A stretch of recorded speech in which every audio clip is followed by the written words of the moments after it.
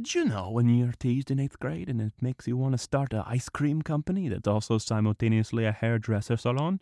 Do you know when everyone be honking on the highway because of a big traffic jam and you illegally get on your phone because you shouldn't be on your phone when you be driving and you go to mysticalmachetes.com and order one up?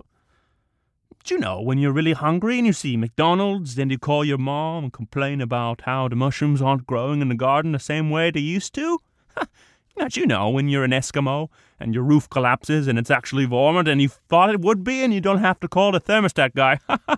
Do you know when it's late at night that you're outside, you look up in the sky and the stars be dancing and singing and all of a sudden the planets come along too and sing the backup chorus and you think to yourself, wow, I wish I didn't have so much Halloween candy? Do you know when you're watching a parade and you get a strong desire to ask for everyone's email address? Do you know, maybe a big contact list of information and you sell all 12 names to a small foreign government? Do you know when the pool at the pool place is full of apple juice instead of milk? Do you know when the vice president calls and he gets your voicemail and you text him back because you're too nervous to talk voice to voice?